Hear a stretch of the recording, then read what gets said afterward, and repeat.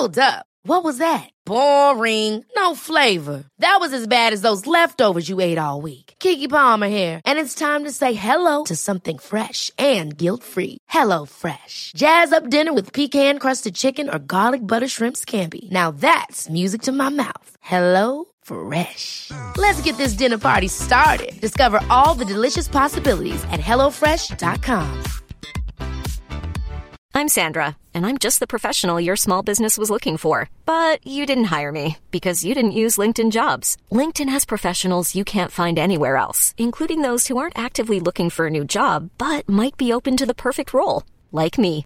In a given month, over 70% of LinkedIn users don't visit other leading job sites. So if you're not looking on LinkedIn, you'll miss out on great candidates, like Sandra. Start hiring professionals like a professional. Post your free job on linkedin.com/achieve today.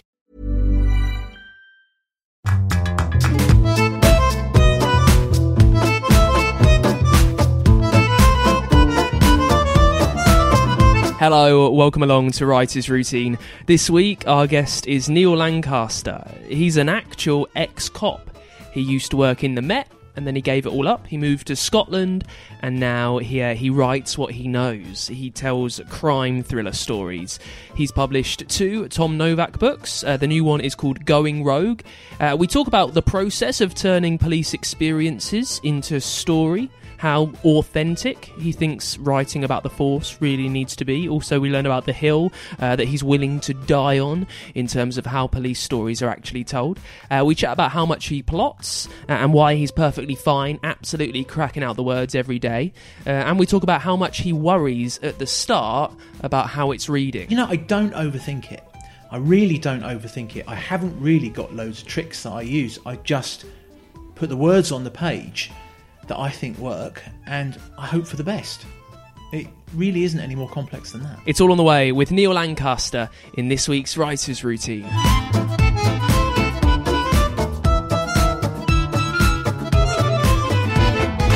Yes, welcome along. My name's Dan Simpson. Thanks for listening. This is Writer's Routine. It's the show where we take a look inside the working day of a successful writer. We find out how they do it, how they plan, how they plot, how they hopefully publish, and we try and steal some of their scheduling secrets for ourselves.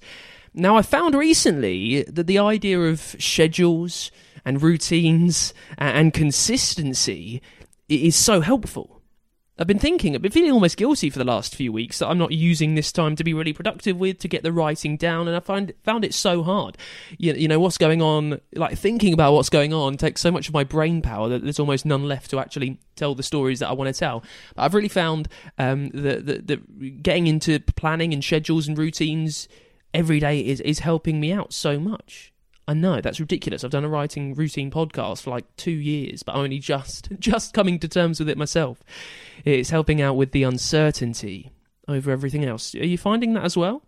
I hope this episode helps you out with that. This week our guest is Neil Lancaster.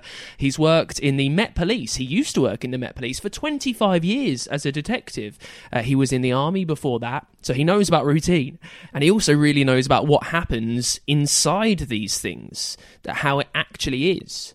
And then, when it was time to retire, he gave it up. He moved to Scotland. By the way, as it turns out, a load of authors do.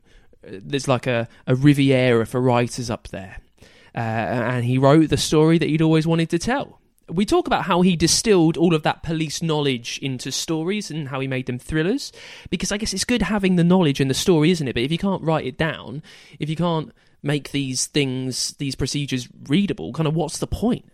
Also, we talk about how he got published and how advice of author friends helped him out with that, and why a huge turning point in his writing career hinged on when he put his star, Tom Novak, onto a diet. Seriously. You can learn all about that in a little bit. Let's start off, as we always do, though, with what he sees around him in the place where he sits down to write. Well, I live in a very remote part of the Highlands of Scotland, on a place called the Black Isle.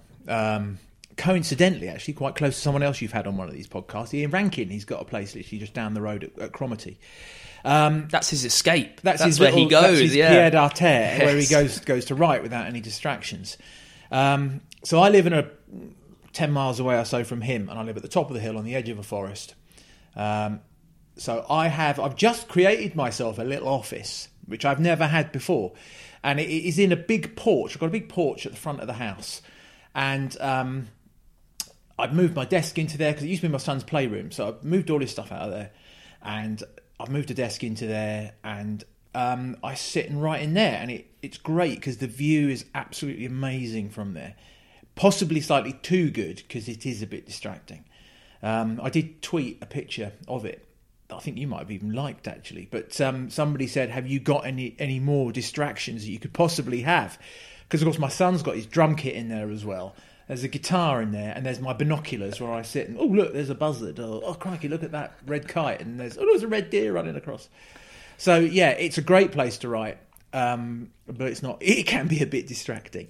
I think it sounds idyllic. It sounds like every writer's dream. But why did you escape? Because obviously you worked in the Met in London for many, many years, at the hard edge of police work in London.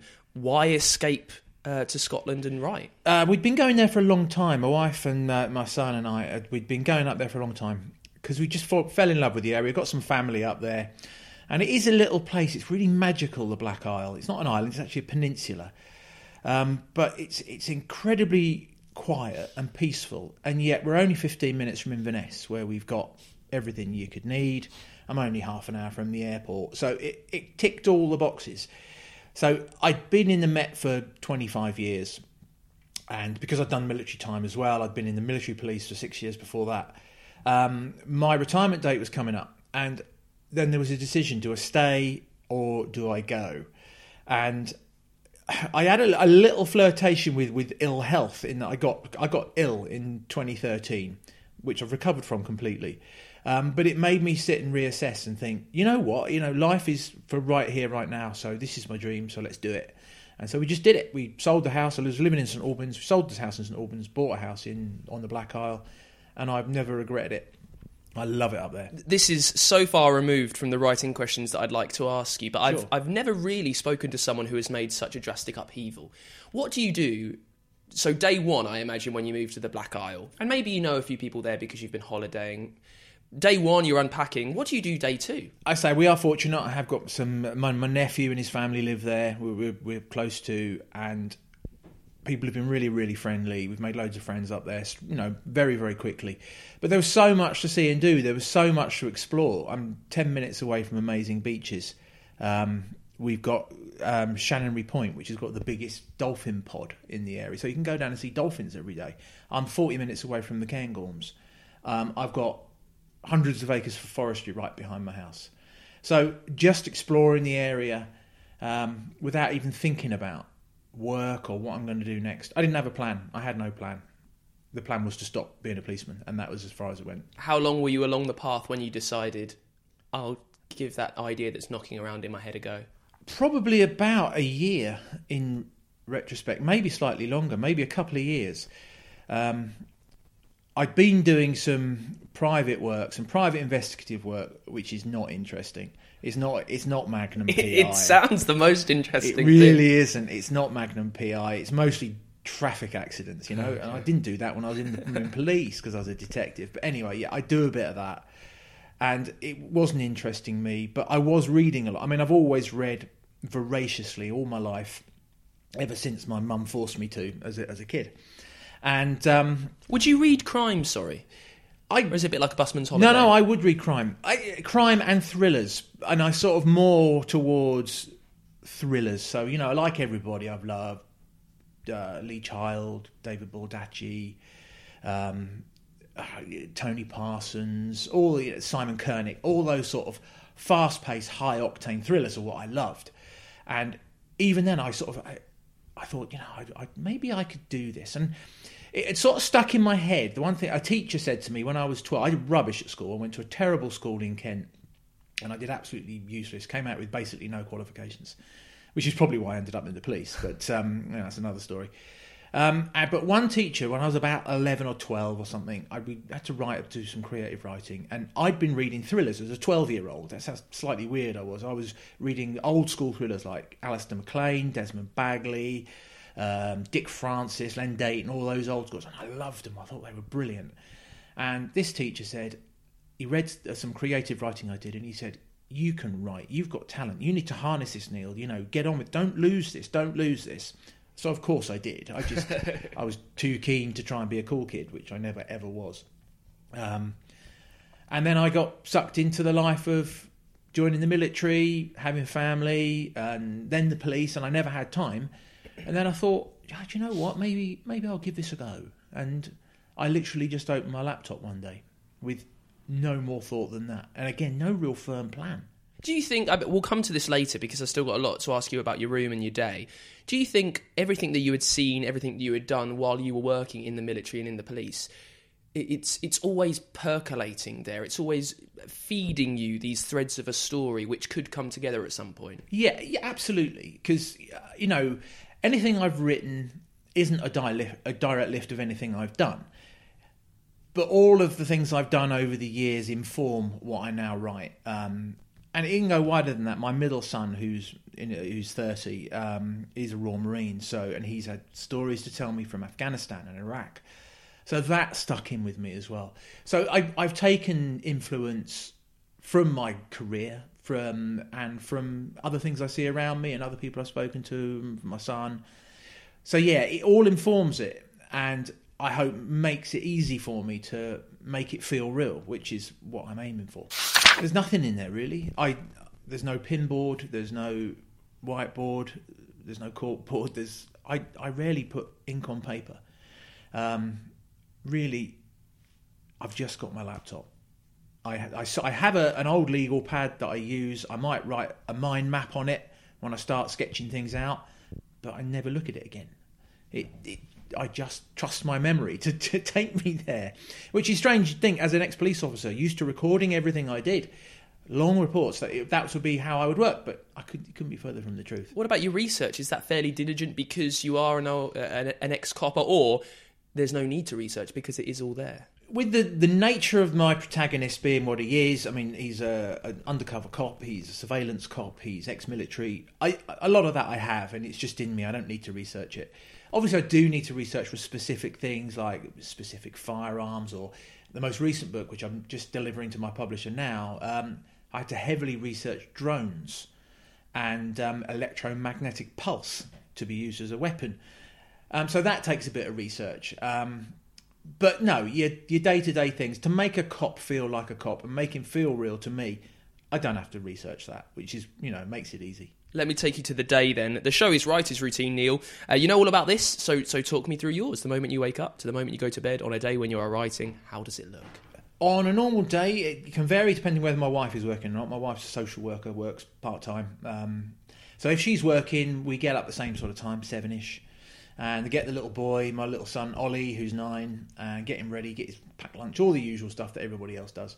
And to get him out the door onto the school bus. I then got a dog, my little constant companion, Peggy, who I tweet about all the time, and who have actually written into the book in a couple of the books. She's actually got a cameo just because it struck me as a funny thing. Because she's always there. Because she's always there, and I do see her, and then I think, oh yeah, okay. So I've got Peggy in the books now, which is cool.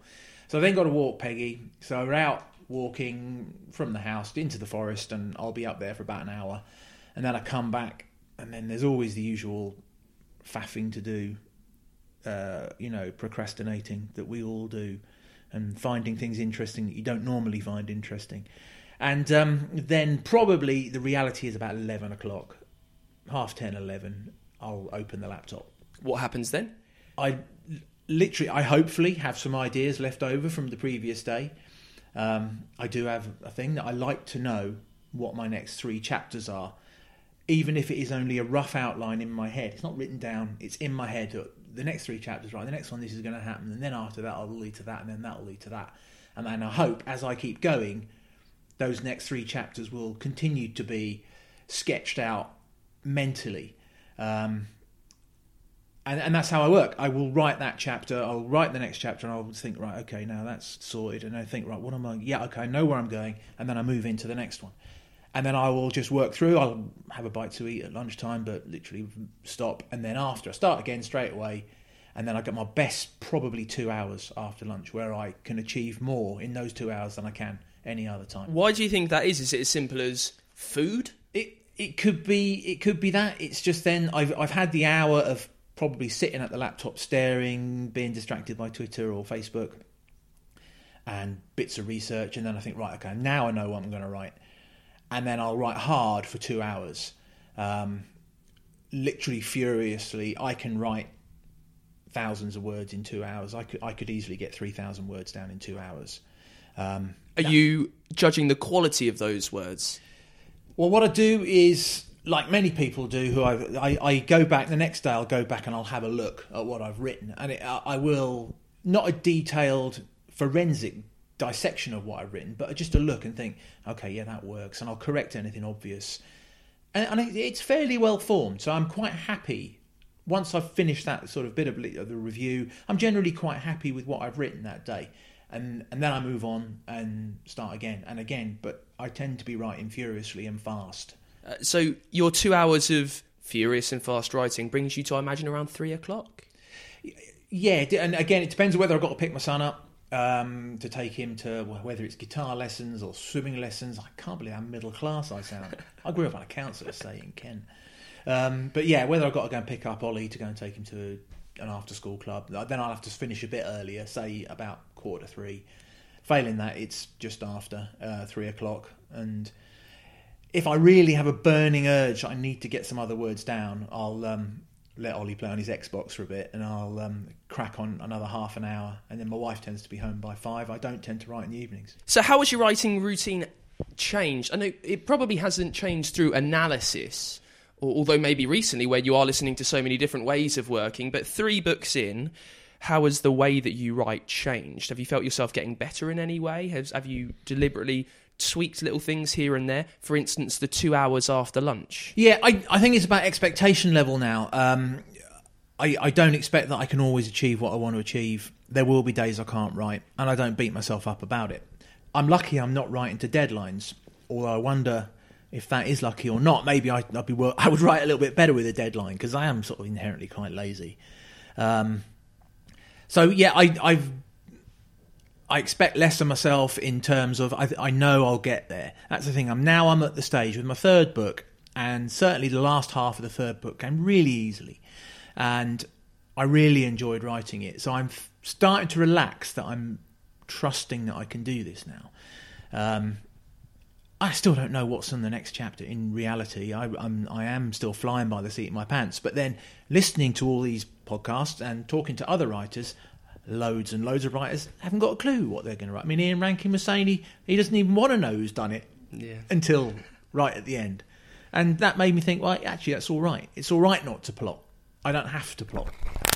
You have to start with the protagonist. You've got to start with the character. I think I wanted it to be a character-driven, less plot-driven, more about the character. So I thought it's got to be interesting. And I thought, I want to tell a story about a refugee.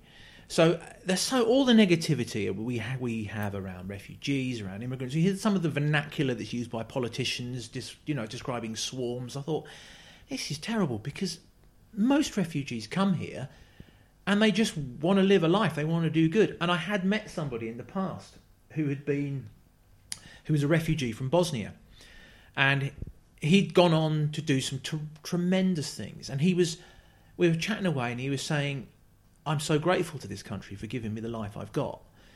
Whereas, I look at what my life could have been, and I thought, well, that's a story to tell.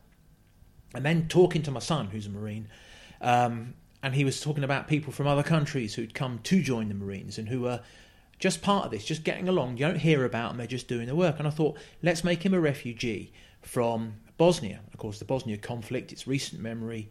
And I thought, let's have him escape in the siege of Sarajevo. Let's make him an orphan, and let's make him brought up by foster family. That was my start point, because I thought it was a really interesting backstory. And then I wanted him to, he joined the Royal Marines.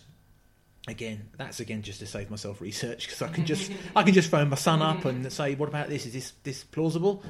And then I thought, well, let's make him a cop. And because of the nature of my experience and what I've done in the police, I worked extensively in covert policing, surveillance, the sort of jobs you can't too much talk about. But the majority of my expertise was in that. I also was involved in the prosecution of corrupt solicitors towards the end of my service when I was working seconded to the Home Office, Immigration. Now, that was actually a major influence to the first book, Going Dark, which actually, the initiating incident for that is an undercover deployment that Tom Novak does to a corrupt solicitor's office.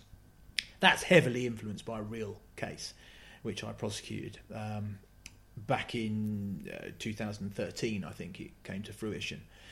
So, I had all these stories in my head that helped me form the character. I wanted to tell a story about, a positive story about someone, a refugee. I wanted to tell a positive story about someone really contributing to the UK and putting themselves in harm's way for the UK and being grateful. And he's grateful. He says he loves the UK. He's grateful to the UK. So I just wanted to tell that different narrative. So it started with the character, and then I obviously then drew in experiences I'd had in the Met Police to help build the story. But it was an organic process. It didn't come in a flash of inspiration. Let's try and talk about that organic process then, because you've got your character, which is the basis. This is how you want to start things happening. You've got these experiences that are helping you along the way. But it needs a thread. It needs a way it's going to get from A to B. How are you sitting there and finding out what Tom is going to do through the crux of 400-odd pages? Well, it started off he was working in his day job as a police officer, but he's got this undercover speciality that he can call on, and he's recruited to do this job to infiltrate this Bosnian people trafficking gang that lead him into this corrupt solicitor's office.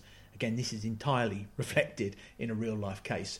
I've changed obviously lots of details, and the antagonist is different, but it's fundamentally the product of a couple of cases. So I wanted to do that, and then I thought, well, what happens then if he's completely sold out? His cover is completely blown.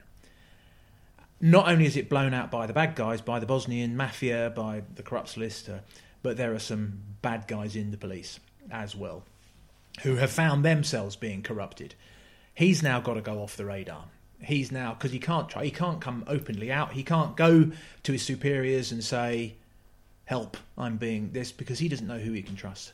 So he has to go underground. He has to coin the title of the first book, go dark. So he goes dark. But then I thought, well, okay, he was a Marine. Again, this is all happening as I'm writing. So he was a Marine, he was in Basra. Now, my son was in Basra, so I managed to speak to him about this. And he's part of a surveillance regiment in Basra. And he ends up rescuing a CIA agent who they're assisting in a particular meet. And this CIA agent, who later becomes incredibly senior in the CIA, says, look, I owe you the biggest favour a man can ever owe, so you please call me if you ever need any help. And this is Tom needing help, reaches out to this CIA agent. And then it's the journey. There's no whodunit in this. We know pretty much whodunit. There's a bit of a reveal with who the corrupt people are, but we know there's corrupt cops. It's more influenced around a why they've done it story and a race against time. Hey, I'm Ryan Reynolds. Recently, I asked Mint Mobile's legal team if big wireless companies are allowed to raise prices due to inflation. They said yes. And then when I asked if raising prices technically violates those onerous 2-year contracts, they said, what the f*** are you talking about, you insane Hollywood ass f- So to recap, we're cutting the price of Mint Unlimited from $30 a month to just $15 a month. Give it a try at mintmobile.com/switch. $45 up front for 3 months plus taxes and fees. Promo rate for new customers for limited time. Unlimited more than 40 gigabytes per month. Slows full terms at mintmobile.com. Hiring for your small business? If you're not looking for professionals on LinkedIn, you're looking in the wrong place. That's like looking for your car keys in a fish tank. LinkedIn helps you hire professionals you can't find anywhere else, even those who aren't actively searching for a new job but might be open to the perfect role. In a given month, over 70% of LinkedIn users don't even visit other leading job sites. So start looking in the right place. With LinkedIn, you can hire professionals like a professional. Post your free job on linkedin.com/achieve today. Hold up. What was that? Boring. No flavor. That was as bad as those leftovers you ate all week. Keke Palmer here, and it's time to say hello to something fresh and guilt-free. Hello Fresh. Jazz up dinner with pecan-crusted chicken or garlic butter shrimp scampi. Now that's music to my mouth. Hello Fresh. Let's get this dinner party started. Discover all the delicious possibilities at HelloFresh.com. Before we get back into it with Neil Lancaster this week, I want to say a massive thank you to everyone who has pledged on the Patreon recently. I'll be honest, I was worried about how the crisis would affect it. People are quite rightly thinking through a lot of the things they're spending their money on at the moment because they don't know when more money's going to come in a lot of the time. So I thought, well, a little rinky-dink writing podcast might not be top of most people's lists, but it's just made people even kinder, even more generous. Thank you so much if you've supported the show in the last few weeks.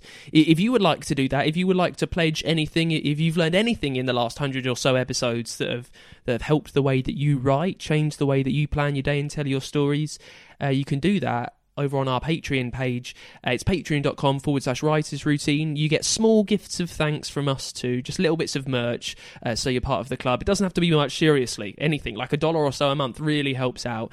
You can do it. I would love you to over at patreon.com/writers routine. Let's get back into it then with Neil Lancaster talking about the brand new Tom Novak thriller, Going Rogue. I think there's a little bit of mic or radio buzzing going on in the background of the chat. So just power through with that, because Neil has got some amazing tips and tricks and advice of how to tell stories. In this part, we talk about what changed between the draft that was rejected and then the draft that was finally published, and how he got advice from trusted authors to help out with that. Also, we chat about how perfect his words need to be and how much he wastes them now. Do you remember we spoke to Lucy Foley a few weeks ago on the show, who was really happy to waste words? She would write thousands of words that she knew would never be in the final draft, but she needed that time to find out about her character. We talked to Neil about whether he needs the same thing, and we get back into it talking about the plotting. How much does he know about the story before he sits down to tell it? People always say, I like to know the beginning and I like to know the end.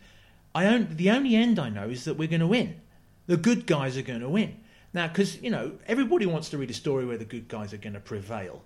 There's going to be ups and downs, there's going to be close shaves, but really, I've just started another project.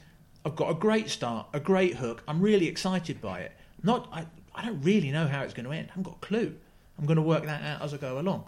So I get closer to it. It's like one of those things. It's like going through a tunnel where I'm and I'm chasing a train, and I know eventually I'll catch the train.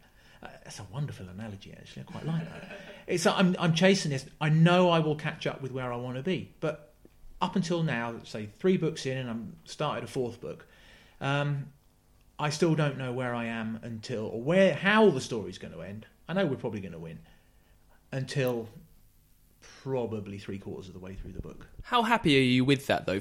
You've just started your 4th. How happy are you with this very casual attitude to figuring out how you're going to get there? I've got a number. If I don't know how it's going to end, the reader doesn't know how it's going to end. That's one of my points. But I think it's just the only way I can write. I tried to plot. I've tried. I looked at what some people have said they do and how they write an outline or these big mind maps or the post-it notes all over. It just doesn't work for me. And I stopped beating myself up about it once I heard the likes of Ian Rankin and Denzel Myrick, who I'm friendly with, and they say, I've got a rough idea, but really, I just let the story form.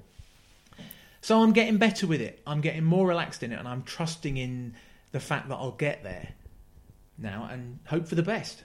What happens if the best doesn't happen, though? What happens if you are sat there days on end and the words just aren't coming? It hasn't happened yet. And that's all I can say. Then I'll have to re-examine what I do. At the moment, the story, I get more ideas. The closer I get to the end, the idea, I have to prune ideas back. No, I can't do that. That'll get too complicated. But I just am learning to trust the process, and that these ideas will come. I can't really do much. I can't say much more about it than that. So far, I just have to trust myself. I try not to waste words anymore. I did cut 6,000 words out of a book, out of the last book, which has been published, Going Rogue. I cut a complete scene out of that. Not because I didn't like the scene, I actually really liked the scene. In fact, I turned it into a short story that I've just given away. But as a general rule, I tend to be happy as I'm going. I tend to try and write short and sharp and keep it really clean and to the point.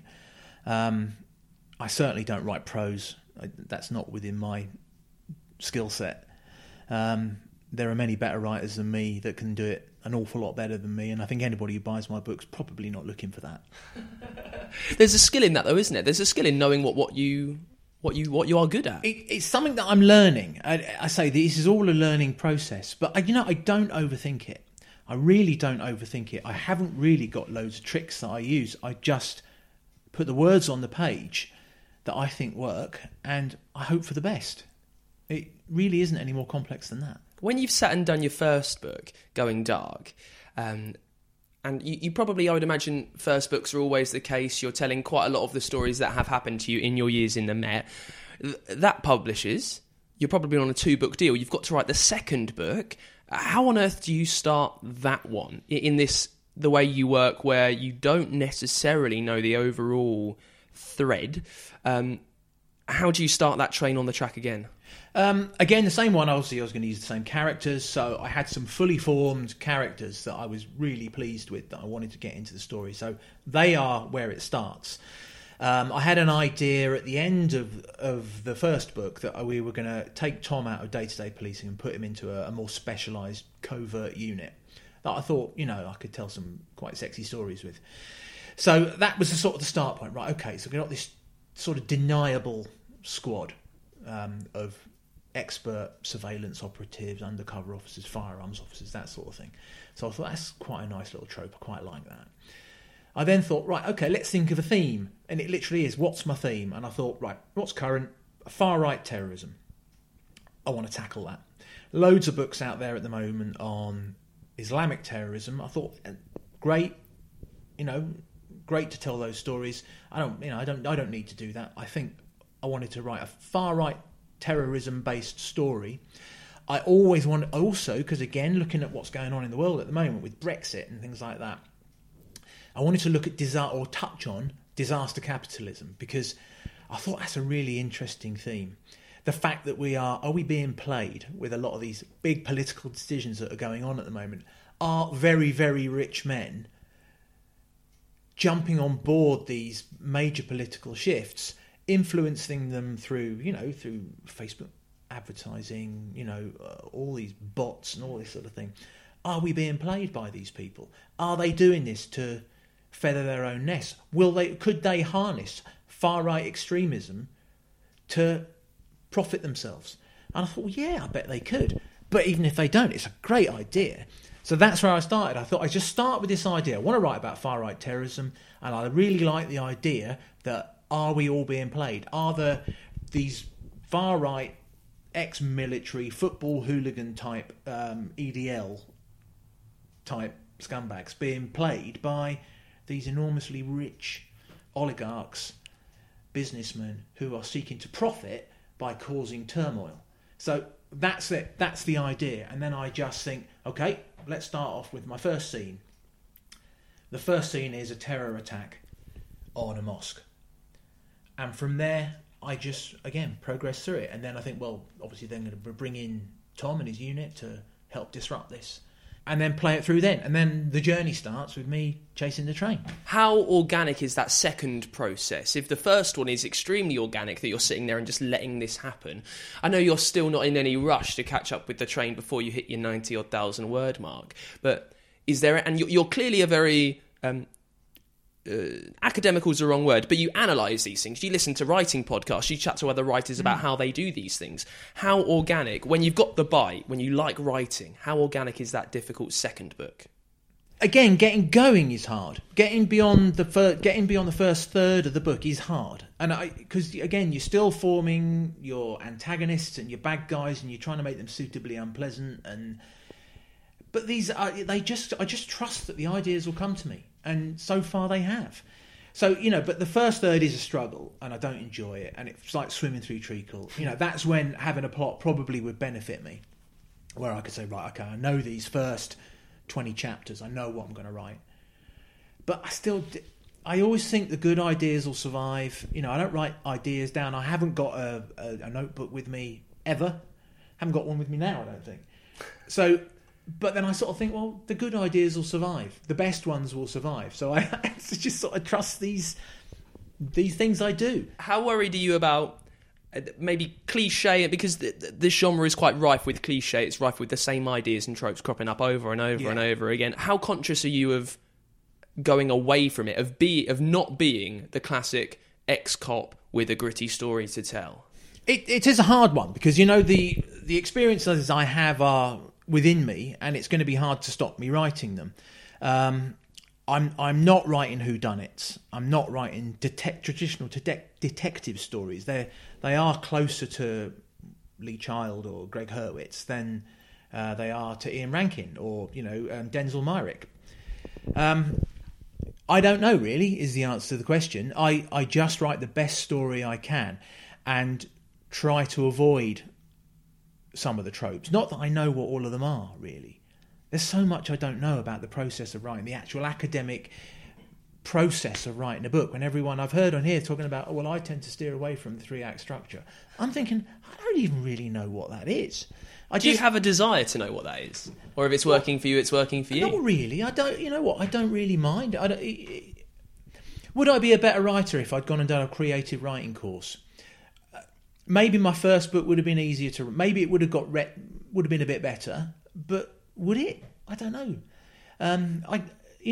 People seem to like it, and I think I've learned on the job. I view my first book as an apprenticeship, which I worked long and hard on. It took me ages because I kept going back over it, and I actually got the help of an editor, a lovely lady called Emma Mitchell. And she worked with me on it. And I viewed that as like, well, this is maybe like me doing a creative writing course. And I just trusted that I'd get there. So you're writing that first book, if you're getting an editor in, you're writing it with a view to it being published. Many people will just be writing it happy just to get this story out there. But you're trying to make it the best version of this story that it can be. Yeah, I wanted to tell a really good story. I knew the story was good. I knew the character was really good. I'm really proud of the character. And some of the ancillary characters that are in there as well. For those who may have read it, you've got Pet, the German-American computer expert. You've got Buster, his sidekick. I'm really proud of them. And I thought, this story does deserve to get out there. But I sort of started thinking, maybe I'll self-publish this. But then when I looked into the self-publishing, I looked into it extensively. And I came to the conclusion I couldn't be bothered. It's not the, uploading it onto Kindle. There are some tremendous self-publishers out there. You think about Louise Ross, Mark Dawson, Rebecca Bradley, all doing terrific books and professionally publishing them. You can't tell that they're not professionally produced by, a traditional publisher. So I really wanted to get a publisher. So, yeah, I got editorial help to help me in my learning process. And it was invaluable, absolutely invaluable. I think I wrote 110,000 words when it started, when I had my first draft of it, and I finished it, and I thought, wow, I've written a book, how excited am I? And I didn't research it, and I whizzed it off to agents all over the place. And I either got ignored or I got no thank yous. Quite rightly so, because it wasn't ready. The book was, it was too wordy, the pace wasn't right. My POVs were slipping. I spoke to a writer, a lady called Margaret Kirk, who lives very close to me. She lives in Inverness. I met up with her for a coffee, and she said, well, let me have a look at it. And so I showed it to her. She's just about to release her third traditionally published book. And she was very open. And she said, look, it's a good story, but there's not enough pace. You're using too much word. She gave me loads of pointers, and I went back and revisited it. And I worked then with Emma, the editor, and then I gave it to another friend who's a writer, a guy called Mike Walters, who lives literally very close to me. He's written about 15 books. What is it about this place in Scotland? Where I don't know. What's going on? I have no idea. There's something in the water, I think. And I gave it to Mike, and he said, "This is a cracking book. I really like this. You've got to get this out there." So I started again, but I submitted this time to independent publishers because I just wanted this book out there. So, and I submitted it around this time, and I got a number of offers of publication by independent publishers, and I plumped for my current publisher, and we're on a bit of a journey together with it. How easy was it for you to be, not just to be told, this thing that you've worked on for a long time, that you've ploughed 110,000 words into. So how easy is it to be told that it's not good enough, but also to be told that to actually have to change the things? Like, I wouldn't... Where do you start in going back into a massive piece of work and thinking, well, a lot of this I've got to tweak? When it was pointed out to me, and I trusted Margaret and Emma to tell me the truth, and I knew they knew better than me. It's as simple as that. Margaret's much cleverer than me. And I trusted that they knew what they were talking about. And I looked at it with honesty, and I thought, I've just written so much padding. There's so much padding in there. How many times does my man need to eat in a day? Little things like that. I thought, he's had 4 meals today. Why do I need to write about that? So I managed to cut it down to... I managed to take about 15,000 words off it just by reappraising it. And then... Like putting him on a diet. Yeah, basically. And having that mantra of, what I've just written, does it advance the story? If it doesn't, get rid of it. Now, I've not forgotten those lessons, which is why my books are much leaner now, and I've learnt what I can leave out. But I had to learn it by making the mistake, rather than perhaps doing it in a creative writing class where someone might have given me that feedback straight away. Mentioned how you are almost a student of the game now. You've become one in your own way, or you're a self-taught student of the game. If you learn after that first round, sending it to agents, that your stories do need to be leaner, how do you think you still do need to develop? Yeah, I need to keep working at it. I need to perhaps... the pacing I'm happy with. My dialogue could be better. There's no getting away from that. You can always improve on things. And there was a definite shift between book 1 and book 2. I wanted there to be... Because when I thought... One thing you notice for me as an ex-police officer that really gripes me when I watch crime on TV, crime programmes on TV or read crime books, it is less about the procedures. Because you know what? You can't be accurate on the procedures. Nobody would want to read your book. It would be boring. But it is the interaction between cops. Now, the one thing cops who work together all the time are brutally awful to each other, but in a very friendly, happy, just mickey-taking, constantly, relentlessly. And I thought, that's something I need to bring into this book, because that is really what happens, and that's, to me, how a book feels real. Anything to do with police that makes it feel real, because it's not as formal as you see on a lot of the TV programmes. It's quite an informal environment. So I really am working hard now to develop my ability to write punchy, fast-paced dialogue that that makes people laugh, or makes people want to keep turning the pages, because the dialogue is as it is in real life, which it is. It's a relentlessly piss-takey environment, the police. And, it's good to tell these stories and make them as accurate as you can. Aside from getting the dialogue right, how easy was it for you to lift the curtain authentically into police life? Because there are so many policemen out there, but not all of them are able to write about it convincingly. Apart from what your teacher told you, that you've got a knack for writing, how did you find shedding a light on these things that people think they know what happens, but probably don't have a clue? You have to give people a flavour, enough for them to think, crikey, this bloke knows what he's talking about, without swamping them in procedures, techniques, tactics, because then that's just showing off. But what you have to do is give enough for them to think, crikey, yeah, this sounds really realistic. So when I'm talking about surveillance, I can drop enough little nuggets of information in there about the tactics, techniques, without giving anything away that I shouldn't be giving away, but enough for people to think, crikey, this is what it's really like. Or, so when you're in a police station, when you're going through a custody procedure, when you're talking about planning a job, whether, firearms job or something like that, I want to give enough that the reader thinks, yeah, this guy knows what he's talking about. without switching them off, which you would. If you talked about police procedures, no one would finish a police book if it was like what they're actually like. I know that quite a lot of people who are close into something as being a policeman, they get quite attached to how authentic things are. How up for you, aside from dropping in grains of the truth, how much dramatic license do you take to some of these things? No, or is it almost loads, you say? Absolutely, because it's a story, it's fiction, it's supposed to be taking people to a different world. Now, I don't class my books as police procedurals. I class them as thrillers. Action thrillers is what I want to write. But I want them to feel real, and I want people to think this is what it probably is like. But no, they've got to be plausible. They don't need to be necessarily hugely accurate. If they're huge, you just can't tell. You can't tell a murder investigation accurately. Where's the fun in talking about reviewing 600 hours of CCTV or house-to-house inquiries? That's the reality of it. The things I do is I won't have a chief superintendent running around on the streets, because that doesn't happen. Chief superintendents won't leave the nick. DCIs won't leave it. DIs generally don't leave the nick. The work's all done by the DCs and the DSs. The DIs are there for strategic overview, etc. So little things like that. The little things that you see where, most protagonists in crime fictions, they're DIs, DCIs, aren't they?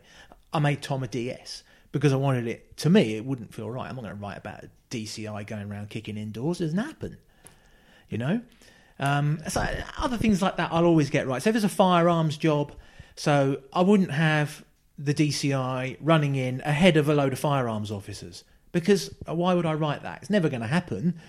So I need things to be plausible. I will make them as accurate as I can if it doesn't detract from the story or make it boring. Aside from the official rank of someone who's doing a lot of the legwork, aside from the way that cops are talking to each other, what is the one big hill that you are willing to die on that the majority of police novels and TV shows and films get wrong? Is there something that you're watching Line of Duty or something, and everything's like, what's that? What is that big hill that you are willing to that you will go to your death and you will change this? Well, I wouldn't have it. Firearms jobs are one. A firearms job is put together. The tactical firearms commander runs that job. And the whole point is keeping people who don't have guns out of the way until everything's safe. I would never write an unarmed man walking in amongst all the firearms officers. Why would we do that? The whole point is that, you're there to be kept safe. So I wouldn't that. Surveillance where you've got a couple of middle-aged cops with kebabs all over the place sat right outside someone's house with a long lens camera, that drives me up the wall, because there's no need for it. And some of the little things that upsets people, and it'll upset people in the police, is where a uniform officer will call a detective sir, even though he's only a detective constable or something, because being a detective's not a promotion. It's it's just a different job. So there's a number of I could go on forever about this. Okay. And I'd sound really boring, but I can forgive most things. I just think it's nice for it to feel real. It's nice to try and get the dialogue how it is.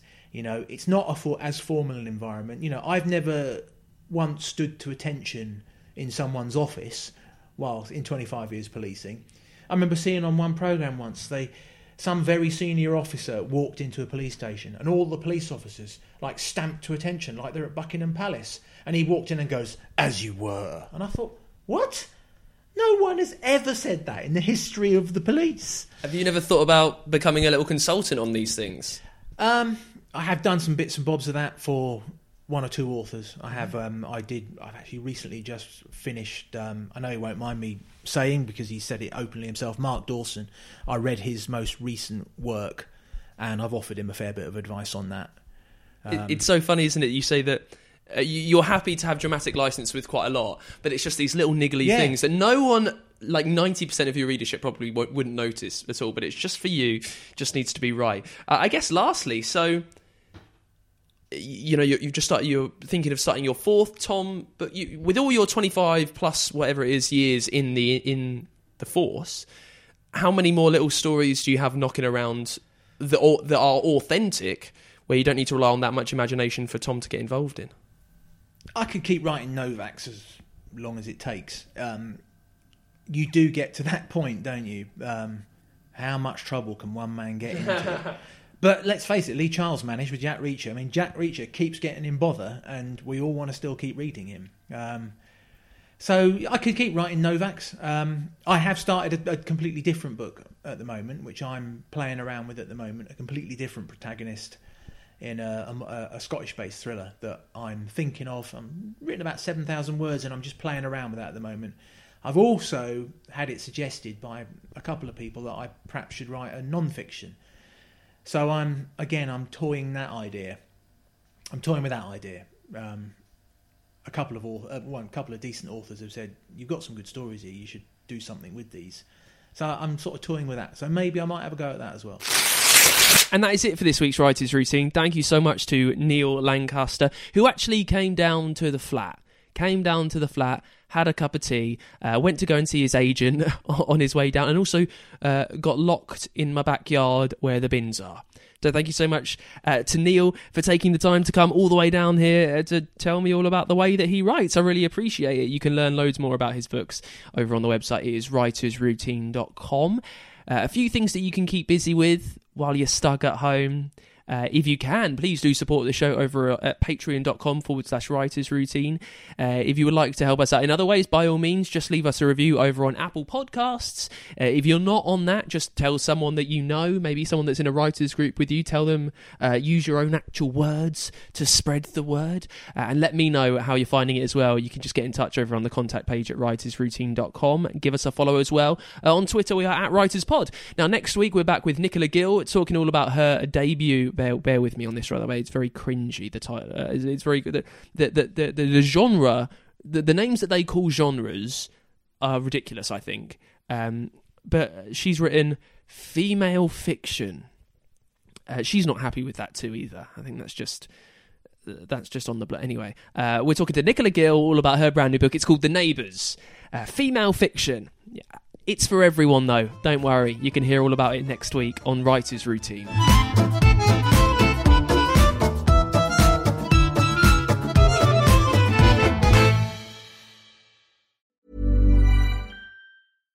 Hi, I'm Daniel, founder of Pretty Litter. Cats and cat owners deserve better than any old-fashioned litter. That's why I teamed up with scientists and veterinarians to create Pretty Litter. Its innovative crystal formula has superior odor control and weighs up to 80% less than clay litter.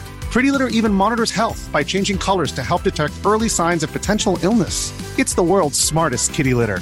Go to prettylitter.com and use code ACAST for 20% off your first order and a free cat toy. Terms and conditions apply. See site for details. Hold up. What was that? Boring. No flavor. That was as bad as those leftovers you ate all week. Keke Palmer here, and it's time to say hello to something fresh and guilt-free. Hello Fresh. Jazz up dinner with pecan-crusted chicken or garlic butter shrimp scampi. Now that's music to my mouth. Hello Fresh. Let's get this dinner party started. Discover all the delicious possibilities at HelloFresh.com.